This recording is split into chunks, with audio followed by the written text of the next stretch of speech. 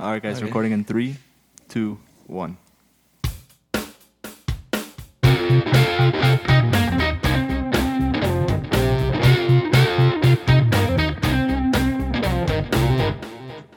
Today, we have a very special guest, one of the most critical members of Dr. Allering's research team, Linda Huynh. Linda attended University of California, Irvine here in Orange County, California, where she received her Bachelor's of Sciences degree in Public Health Sciences. She then received her Master's of Science degree in Biomedical and Translational Sciences, also at the University of California, Irvine. During this time, Linda was the clinical research coordinator for Dr. Allering's research team, preceding Erica Huang, who we talked with last week's episode. She is currently MD PhD scholar at the University of Nebraska Medical Center, a highly prestigious program where she will receive her medical degree along with the PhD in patient-oriented research by the end of the program. Welcome to the Medits podcast, Linda, and thanks for joining us. Absolutely. Thanks for having me. Of course.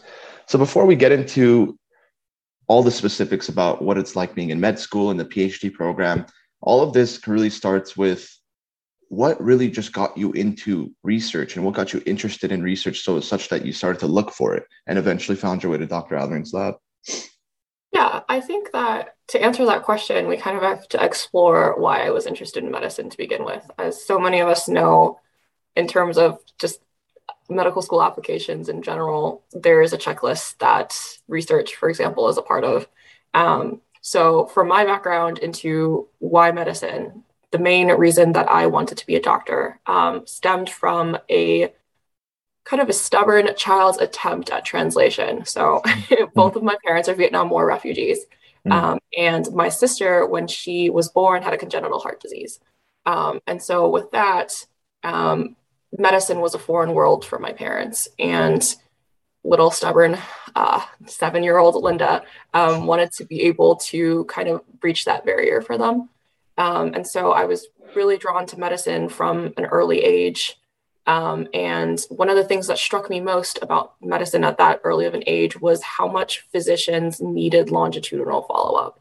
For something like my sister, who had congenital heart surgery at the age of literally 2 days, we still have the same cardiologist, and that relationship and the rapport that we have with that cardiologist supersedes so many of just relationships with physicians in general. That's not something that you see every day.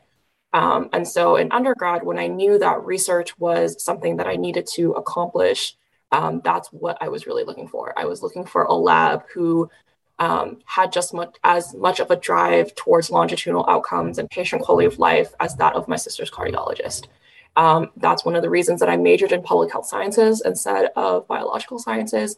That's one of the reasons that I take such a desire to mentor, et cetera, because I think that those long-lasting relationships are key to medicine in general. And so when Dr. Allering's lab came up, and he looks exclusively at prostate cancer outcomes, and he has follow-up through 20, 30 years on some of these patients, I knew that that was a match for me. Interesting. That's very, very interesting. And starting from Dr. Allering's lab itself, were there any specific projects or anything that you worked on that you're specifically and especially proud of? Yes. I know this is a really hard question. Yeah. There's definitely a lot of interesting stuff that we all worked on here. Yeah, so I would kind of separate my research career into kind of 3 different parts. I would separate it first into that of my experience when I was an undergrad student, albeit that experience was only about 2 years. Most of that stuff centered on just a retrospective assessment of surgical outcomes in general.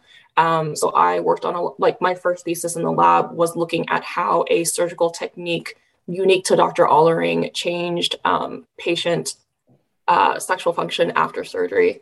And so that sort of cross-sectional analysis stuck with me during the first 2 years in Dr. Allering's lab. We worked on, after that, kind of unintended consequences of decreased PSA-based screening, kind of expanding that retrospective work to actually 9 centers across the United States. You should have seen the Excel sheet for that. We had over 19,000 patients. And that was before Linda learned how to statistics. So everything was in Excel sheets, and everything was t-tests and mean and standard deviation, very simple. Still got the job done. But I think that that's where my frustration and not being able to learn database management came from. And so that's what ultimately sparked my interest in the master's. And then in the master's program, I sort of shifted from this kind of retrospective and cross-sectional analysis into like almost predictive modeling. My thesis project was a validation of a questionnaire predicting outcomes 2 years after surgeries, but at an early time point of 90 days. And so we not only developed and trained that questionnaire, but we were able to ultimately create a mathematical model projecting recovery out to 2 years. And then for patients who had a low probability of recovery, we were able to intervene early and actually save them from a lot of the quality of life detriments at that point. And that's pretty much where my work has ballooned from then. I've done a lot of validation work since then. And then now my PhD, wow, I said master's. My PhD thesis is going to be exactly that. It's going to be kind of risk stratification and prognostic modeling of long-term outcomes based off of preoperative imaging. And this is just basically just the beginnings of how, well, quote unquote, artificial intelligence takes on the medical field, the merger of the two most, just in my opinion, really, really interesting fields. And it's going to be this merger that's going to produce the next, generation of research and models and outcomes, and hopefully make us understand all these diseases in a level that we'd never imagined, that a human eye can't see. But you spoke about how medicine shaped the love for research and your pursuit of research, but how has research itself shaped your love for medicine? Yeah, that's a really good question. I don't know if it's shaped my love for medicine necessarily.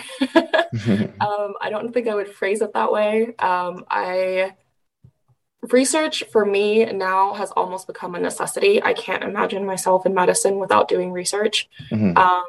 Mainly because, and like, I guess with all big things like this, it's a frustration that drives me, right? The reason that I pursued an MD PhD was not because necessarily of my love for research. It was the fact that I could sit in a class of 130 medical students and have half of them never have like experience with an Excel database before. 3/4 of them will never write an abstract. Even more of them will never publish a paper. And so that kind of frustration, and honestly, that it makes me sad about medicine, right? Like we learn how to read papers, we learn how to critically analyze these papers and shape patient practice, but how many med students and how many physicians, how many residents have the capability or the tool set, the skill set to be able to do that on a daily basis? And so not only could I just not imagine myself doing medicine without knowing how to do those things, I couldn't imagine myself doing medicine without being surrounded by people with that same drive. And so I guess that's a little bit of a non-answer to your question. No, I understand. It's like you're essentially saying like for you, research is essentially infused with medicine, and yes, there is no one without the other, like medicine, sure, in itself, it does inherently, you directly work with patients and help patients. But when you do the research, I mean, where do the doctors figure out the medicines to use? Where do the doctors figure out the new treatments to use? That doesn't just come out of nowhere. Somebody had to be there researching and doing the statistics, doing the trials, all of that. It all goes hand in hand together. Yeah, so we can now transition into how your path to medical school was like. I know that from our conversations before, you had a very, very interesting path, and it's really unlike most that I've ever heard.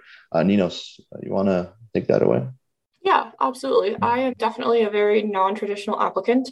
I was kind of forced to be a non-traditional applicant, but I wouldn't change it for literally anything.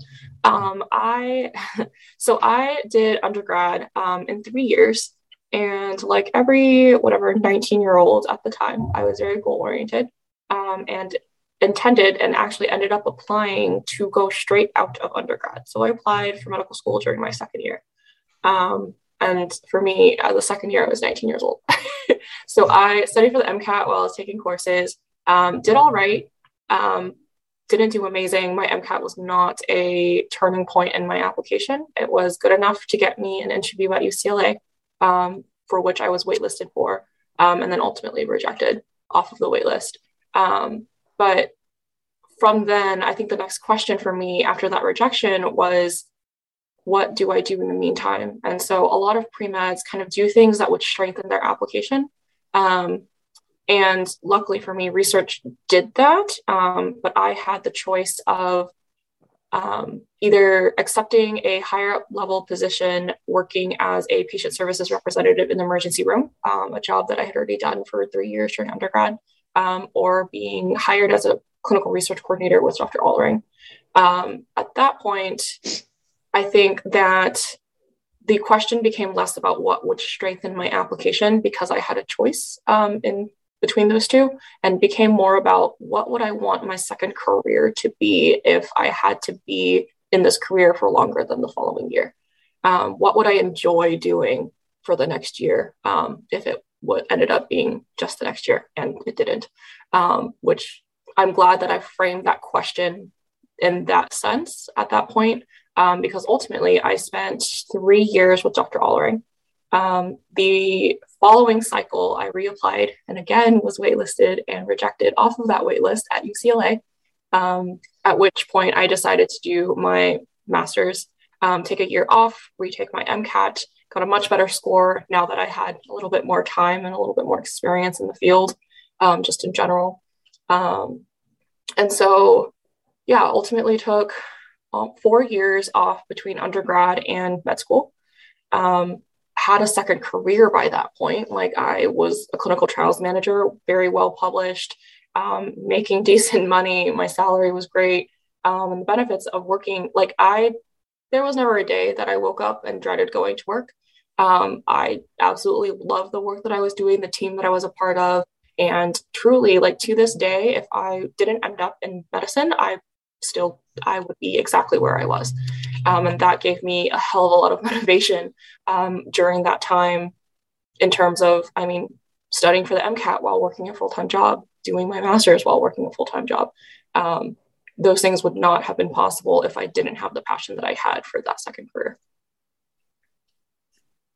And then when you were applying to medical school, the second time, were you focused mostly on MD PhD programs, or was it just in general trying to get into an MD program? Yeah, so that's a very interesting question, because I did not know that MD PhD programs existed until a week and a half before I applied to MD PhD programs. I knew that master's programs were a thing, and those are very common. In terms of like your AMCOS application, when you submit it, you could literally check a box and say, I'm interested in master's programs. But in terms of MD PhD, I didn't even know what that entailed. I had seen MD PhD after different physician collaborators that we had on Dr. Allering's projects, but I never really considered getting a dual degree until I actually learned what the dual degree was. And like I said, by that point in my research career, I could not see myself being a physician without doing research. And also by that point, I had been a bit frustrated many times over by the lack of skill set that I had in terms of doing research. Again, that's why I pursued my master's. I was frustrated with not having the statistical know-how and the statistical background and training to do a lot of our projects. And so even though the master's gave me some of that tool set, it didn't give me necessarily everything that I needed to do the type of research that I wanted to do. And so I was 2 years out of my master's at that point and starting to feel that frustration again. And so what is the next level of training was kind of the next thought in my mind. And so I literally just did a lot of Google searching, figured out what an MD PhD program was. And the other interesting thing is that MD PhD programs are typically basic science research only. And so that was a really difficult hurdle for me, because I didn't even know if there was an MD PhD program out there that had a history of students doing clinical trials work in order to get that PhD. And so from what I was able to pull and gather at that time, I think there's only 5 programs in the country that have graduated students with patient-oriented research projects. And so here I am. Just out of curiosity, when you say basic science PhDs, is that, you mean for example, you get your medical degree and then you get a PhD in chemistry or a PhD, in that sense? Correct. Okay, yeah. Perfect. Makes sense. Wet lab research. Mm-hmm. In terms of the actual like logistics of the program itself, what is expected of you as a student? Can you like give us an overview of a typical week that you might have? As a med student or as a PhD student? Or Just both? kind of like both, like how do they work together? Or if you Yeah, want to focus specifically on one, that's cool too. sure. So it's actually pretty segmented in terms of training. So your first 2 years, you walk and talk like every other medical student. If you didn't want anybody to know that you were an MD PhD during those first 2 years, it would be completely possible. Um, Especially since during that time, a lot of your medical student classmates are, I mean, doing research, maybe just not as rigorous of research as that of a PhD anyway for their residency applications. And so, yeah, the first 2 years, you go through it like every other medical student. And then once you finish your second year, that's when you transition into PhD life. Again, you walk and talk exactly like a PhD student. If you didn't want your colleagues who were in the PhD program to know that you were a medical student before, then again, that would function just as the same.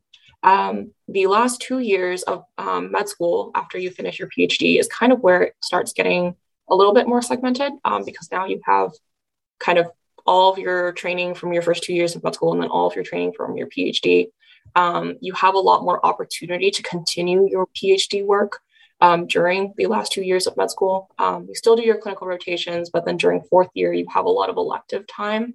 And as an MD PhD student, a lot of people use this time to either set up their own research labs or kind of become their own principal investigator because I mean you're a doctor at that point, right? And so we spend a lot more of our time figuring out kind of residency pathways that we want to pursue, whether or not we want to continue our research during residency, if we want to pursue a physician scientist sort of training program, which is kind of the MD PhD version, but in residency. So that's kind of the only time when the two degrees blend together is during your fourth year of med school and i.e. your last year of the MD PhD program. Got it. What factors did you consider when deciding between the various different medical schools and the different programs associated with those medical schools? Yeah. So I guess going off of the last question as well, when I applied to MD PhD programs, I applied both to MD only schools and then the 5 MD PhD programs across the country that have had students graduate in outcomes oriented research. And so I didn't make the call to go MD PhD until I had been accepted to a program and then also could weigh risks and benefits of accepting an MD PhD position versus an MD only position. So in terms of just like med school selection process itself, the main thing that I was looking for was kind of a student-oriented environment. When you all go out on interviews for medical schools in general, you'll kind of see what I mean by this. There are certain schools where deans and administration are kind of these lofty figureheads that don't interact with students as much on a daily basis, who aren't faculty, who aren't lecturing you, who have kind of other deans of like student engagement, student affairs, etc., to take care of you. But at the end of the day, you have very little interaction with the actual dean themselves. And then another thing is also like student environment in general. There are programs out there that are more score oriented, for example, where students are much more concerned about competitiveness and there is much less shared resources among the students. And so that was my number one thing for just picking a medical school in general. In terms of, I guess, the second biggest thing in terms of picking medical schools is your quality of life. And it's easy to take that for granted when you're in the application process and you've been accepted, because I mean, you've been accepted to medical school. You're like, at this point, I will go to any medical school. But if you have a choice, I would really strongly consider how different factors of that med school are going to affect your mental health.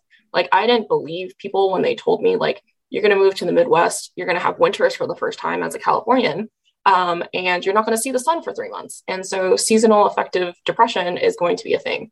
And I was like, no, like, I don't get sad when it rains in California. I'm not going to get sad in Nebraska. It's sunny and 70 degrees for the first time in 5 months in Nebraska and my mood is so much better.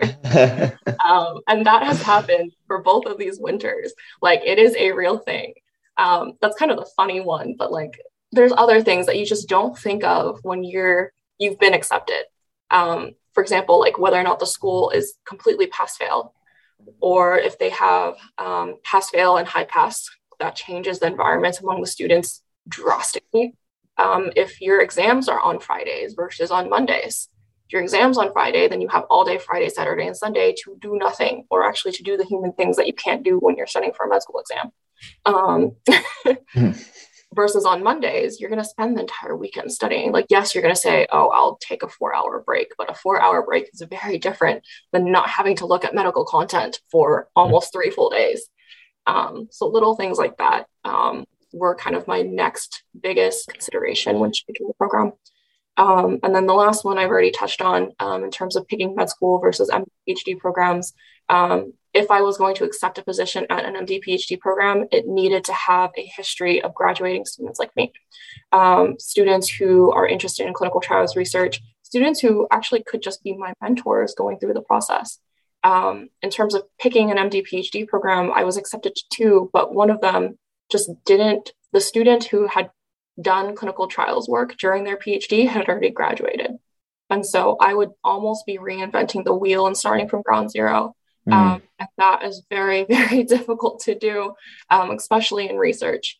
And so when I ultimately chose UNMC's MD PhD program, it was because there are students there before me who could guide me through that path, troubleshoot, and give me kind of the ins and outs of the programs.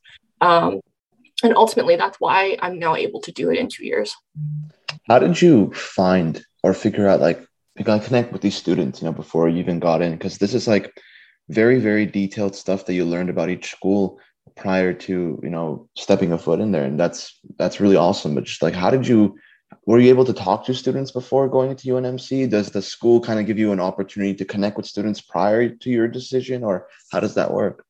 Yeah, so the MD PhD programs are a little bit different in terms of stressing student involvement and kind of student engagement amongst MD PhDs. In the United States, at any given time, there's just about 1,000 MD PhDs. And if you think about how many med students there are, like 1,000 MD PhDs across the entire nation is a very, very small amount. That's true. And so in terms of networking and like having that community, MD PhD programs really, really stress and emphasize having those people. And like I said, that's one of the reasons that I applied to an MD PhD program, is because I wanted to be amongst peers who thought the same way that I did. And so during MD PhD interviews, you have the opportunity to meet with students. And not only that, but like we had like just student get-togethers. We had game night, we had lunch. We also had like a dinner networking sort of event after interviews were over. And then at UNMC, we collate all of our students' information and send it out to all of our interviewees. And so they have what our research interest is, what our hobbies are, where we came from, and they are absolutely open to like being reached out to. The kind of Midwest nice is definitely a thing at UNMC. Like if I send out an email to an older student, I will get a response back within an hour. And that goes for faculty members as well. Like when you're an MD PhD, people know how important those interpersonal relationships are to you and your career. And so they really try to foster that. But even like beyond interviews, like you can find all of our profiles on the MD PhD websites at every school. You can find our thesis projects, what we submitted, that's all public information. And so it was really just a matter of like me sitting down, looking at like titles, abstracts, grant applications of older students in the program that I knew about, and saying, well, is this patient oriented or not? Like, is this student going to be a good mentor for me? Yeah. Now you did touch on like how your first, like the overview of how medical school program is and the PhD program in conjunction with it. But how was this first 2 years of medical school personally for you, in the sense of, did it live up to what you expected as a pre-med? Was it way beyond what you expected? Was it kind of like, no, this is just right? Like the intensity of it, the life of a medical student, like how was it for you personally? I will answer this question with a caveat that I did Zoom medical school. Because my first 2 years of med school were during COVID. That's a good point. The first thought that immediately comes to mind is that I would take the MCAT over any one of my exams. And my exams were every 2 weeks. So no, it did not live up to anything that I could imagine as an undergrad. You are like the phrase that everybody says, the two phrases actually. One phrase is you're drinking out of a fire hose. There is so much information that is thrown at you that there is absolutely no way for you to absorb all of it and process all of it. There's just absolutely no way. That's why no pass is a thing. And it's hard to pass. Like, you knowing 60% of the content for a test, 70% of the content for a test takes significant effort. And I don't know if that's like ever happened to y'all during undergrad, where just like a 60% is insane. So like the main thing that I like think about when like they're never first order questions, right? In med school and in medicine in general, they're not first order questions. It's like an example of a question on a med school test is, let's see. So they'll give you a patient presentation. It's like 4 or 5 lines, and it's classic for a disease. And they'll say, the question ultimately at the end of it is, which of the following organisms has the same mechanism of effect as the organism of which this patient is affected with? So it's asking you 2 questions in one question. It's asking you 3 questions, right? Because it's asking you, what is this patient's infection? Mm-hmm. How does this patient's infection work? Like, what is the actual like biochemistry molecular pathway of this patient's organism? Okay, now compare to this list of 8. It's not 4 multiple choice anymore, by the way. 8 different other like organisms, and see which mechanism of action of those organisms parallels that. That sounds like a lot of fun. Right. And so for you to get that question right, you had to have so much knowledge and so much information. Mm-hmm. And so getting a 60-70% is, I mean, it is a lot. Yeah. It's a lot of effort. There are days that, I mean, I've studied 14-16-hour days before. And that's, yeah. And I mean, that's watching lectures at 2-3 times speed. And then after lecture, like having lectures where you're just like, I have no idea what's going on. All of these words are new to me. I don't know where the radial nerve runs.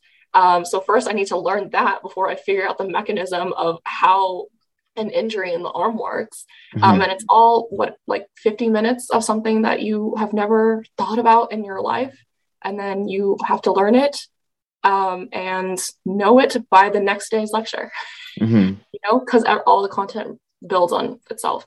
And so the other thing that med students like to say is that you have to eat your pancakes. If you don't eat your pancakes every day, then your stack of pancakes is going to get much bigger the day after that, the day after that, the day after that. And so you have to, like, eating 2 pancakes is no big deal, but eating 14 at the end of 2 weeks is not a good idea. That's true. Yeah. On your average day, you did mention that you study sometimes upwards to 12 plus hours, but on your average day, how many hours do you usually spend studying? Like, how does your regular day look like generally? Yeah. So one of the things that I didn't know as an undergrad is that in med school, you don't really have classes. It's not like you have microbiology from 1 to 3, anatomy from 3 to 5. Like that's not how med school schedules work. Generally, you're being taught by experts in the field. And so, for example, if you're in circulatory, you're going to have somebody come and talk to you about congenital heart disease. Somebody's going to talk to you about heart anatomy, and then somebody's going to talk to you about EKG rhythms. And those are all the topics that you need to cover within, for example, the first X amount of time in circulatory. And they're going to get faculty members who are experts on those things to come and teach you. But one, they can be all out of order. Like, you could learn about congenital heart disease before you learn about anatomy, just because of how the faculty schedules work. And you could have days where you are only in class from 8 to 12. And then you can have days where you're in class from 8 until 5. Oh, wow. And so it really ends up being, you need to know yourself and how you study and how you function. Because in any, for example, 2-week block, you're going to have, let's say, 60 lectures that you have to go over. If you divided all of those evenly, regardless of like med school scheduling, you would have probably 6 to 7 lectures a day. So let's say it's 6 lectures, 6-hour-long lectures. All med students watch lectures at 2 times speed. I have never met a med student who does not do that. So you spend 3 hours in the morning working on those 3 lectures, like just watching them for the first time. And then you're going to spend at least double that amount of time learning the actual material. Yeah. And when I say learning the material, it's either you yourself on your lonesome studying those lectures, or the school is going to have some sort of small group or discussion or a lab that's going to help you out.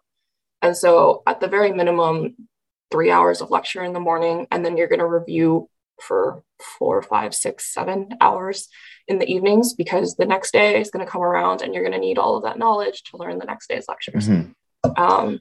So it seems very, very intense. It really does. But with time, that as you did more of this and as you got I guess per se, quote unquote, got used to this, did you feel more confident towards the end of your second year, or is it kind of the same all throughout?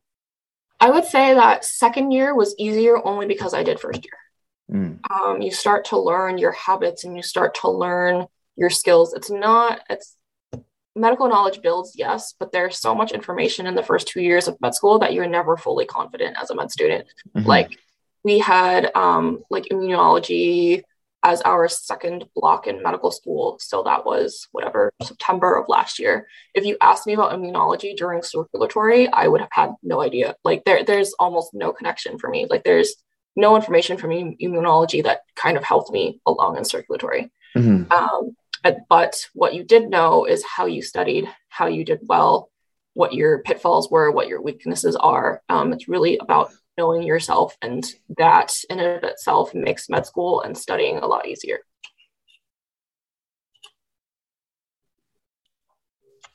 And then, so you're transitioning from your MD portion of your process to the PhD portion now, right? Yes.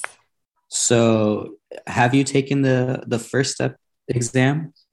Yes, and that is not the case for every school in the country. But at UNMC, you take step 1 before you transition, yes. Okay, and then that's just a cumulative of kind of like your whole first 2 years of medical school. Correct, and then some. And just like, how did you prepare for that exam? So the reason that I'm hesitating right now is because I don't agree with how I prepared for step 1. So as you all may or may not know, step 1 was recently changed from a scored exam dictating certain cutoffs for certain specialties to a pass-fail exam, so that specialties could no longer do score-to-score comparisons between applicants.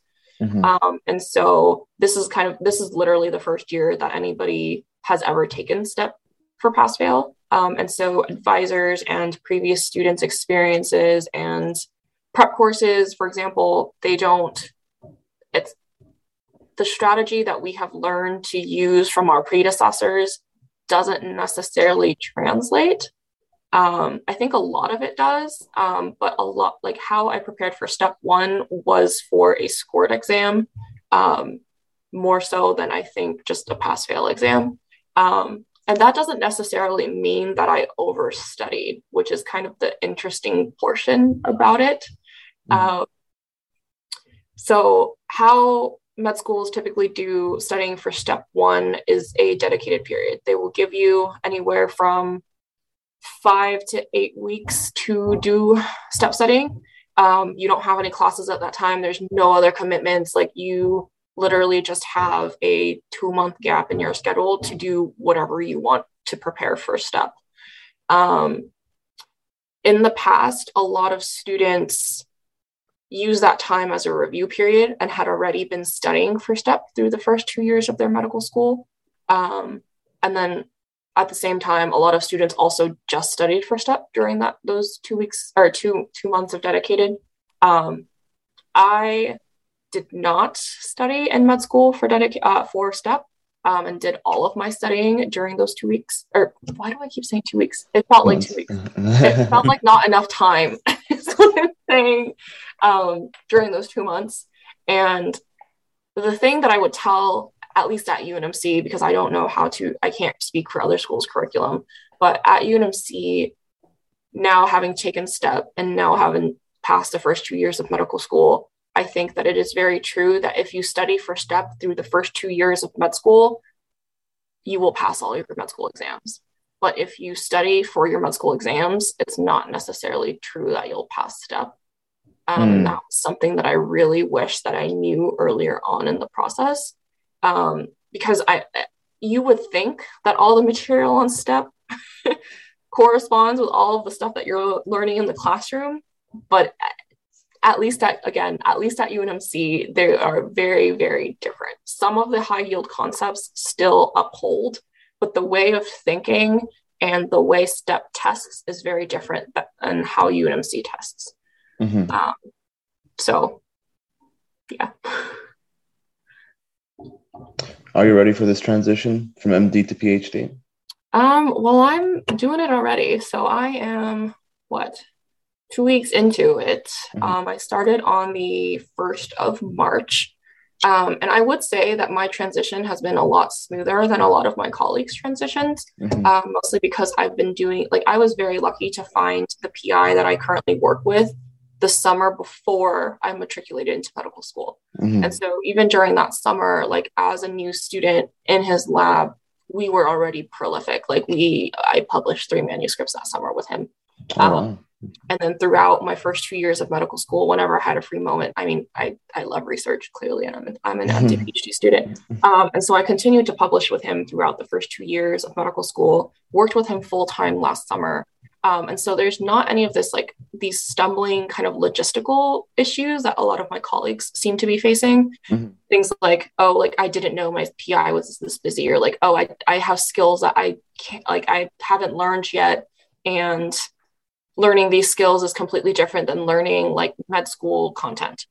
Those things, I think I got out of the way during that first summer with this PI. And so, it's just the matter of, am I spending 8 hours a week working with him like I did during med school, or am I spending 40 hours a week? Interesting. So what intensity-wise, is it a nice change of gears, a nice change of way of thinking from med school to PhD, or is it equally as intense, equally as similar thought processes? Or yeah, it's so much better. It is so much better. I'll give you kind of my experience with it, and then also some of my classmates' experience with it, because not everybody's experience. Again, I think I'm a very unique case in a lot of these questions. Intensity for me, it's a 10th of med school.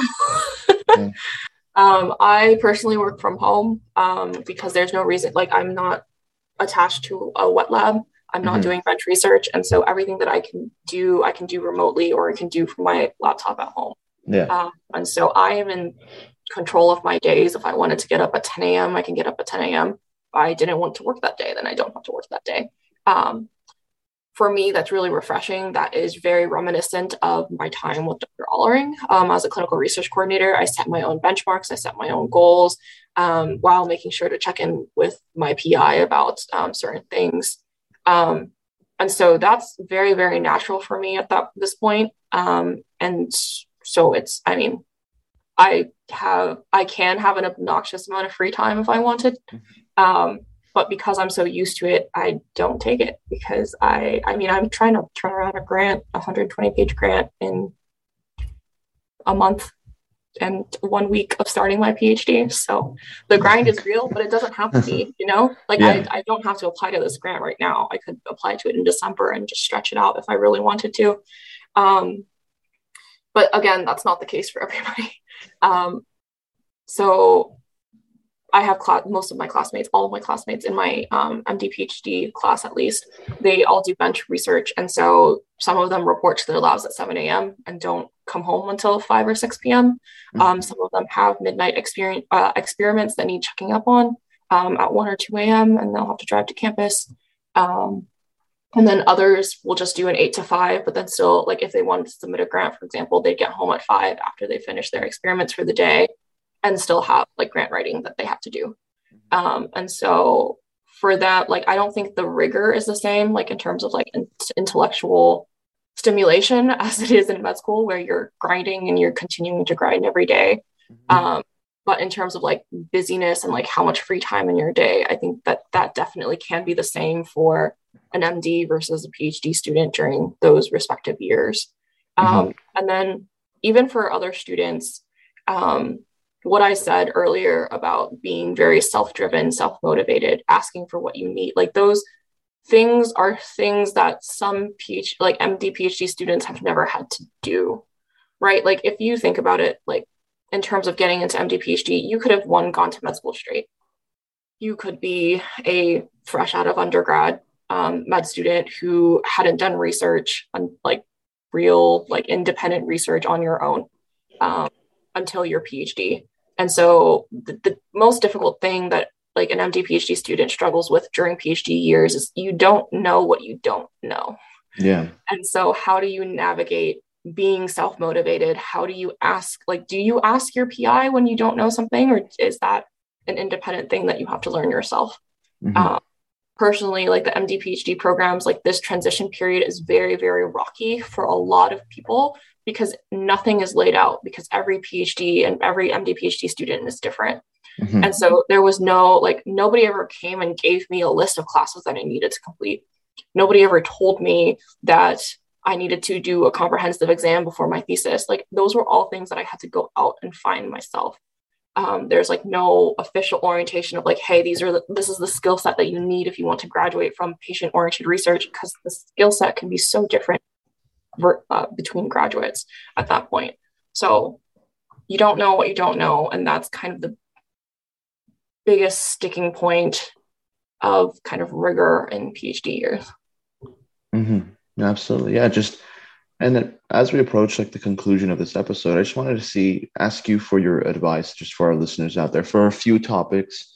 The first main one being research. I mean, given that you were also a clinical research coordinator, and now you are also part of a PhD program. And even before that, you were a pre-med and undergraduate time trying to look for just initial research and, found your way to Dr. Allering's lab. Do you have any advice on students looking for research, what they could do to find research, and, like just overall advice and takeaways for them? Yeah, I would say to be really, really open. Being from California, I think I mentioned this earlier in the episode, Midwest Nice is a really big thing here. Like if I emailed a faculty member here and like had never met them before, I would get a response within the day. But I distinctly remember being at UCI and being an undergrad, looking for undergrad research opportunities and being told to email 20 or 30 professors and then not getting a response from the majority of them. And so it's really important if research is something that you really want to do, being open to, first of all, doing that, but then also being open to accepting opportunities that come your way that you might have not thought would necessarily fit into your interests and your stories and your passions. Like nobody goes into research or nobody goes into med school being like, oh yes, I want to do erectile dysfunction research in urology. Like that's not what like went through my head when I was an undergrad and was pursuing research with Dr. Allering, or like even for my master's degree, right? Yeah. But lo and behold, like that has shaped my entire career, and this is now something that I want to do long term. And so, yeah, if an opportunity comes your way and it doesn't necessarily align with like the specialty that you want to go into or what you've done in the past, be a yes man. Just say yes. Now, again, like just remember everything that I've kind of already said in terms of like quality of life, students, involvement, and et cetera. Like the red flag, that's what I'm saying. The red flag is not the topic. It should never be the topic. It should never be the mentor. It should never be the actual content. Red flags for you saying no to an opportunity should be quality of life, student involvement, competitiveness, things like that. Yeah, absolutely.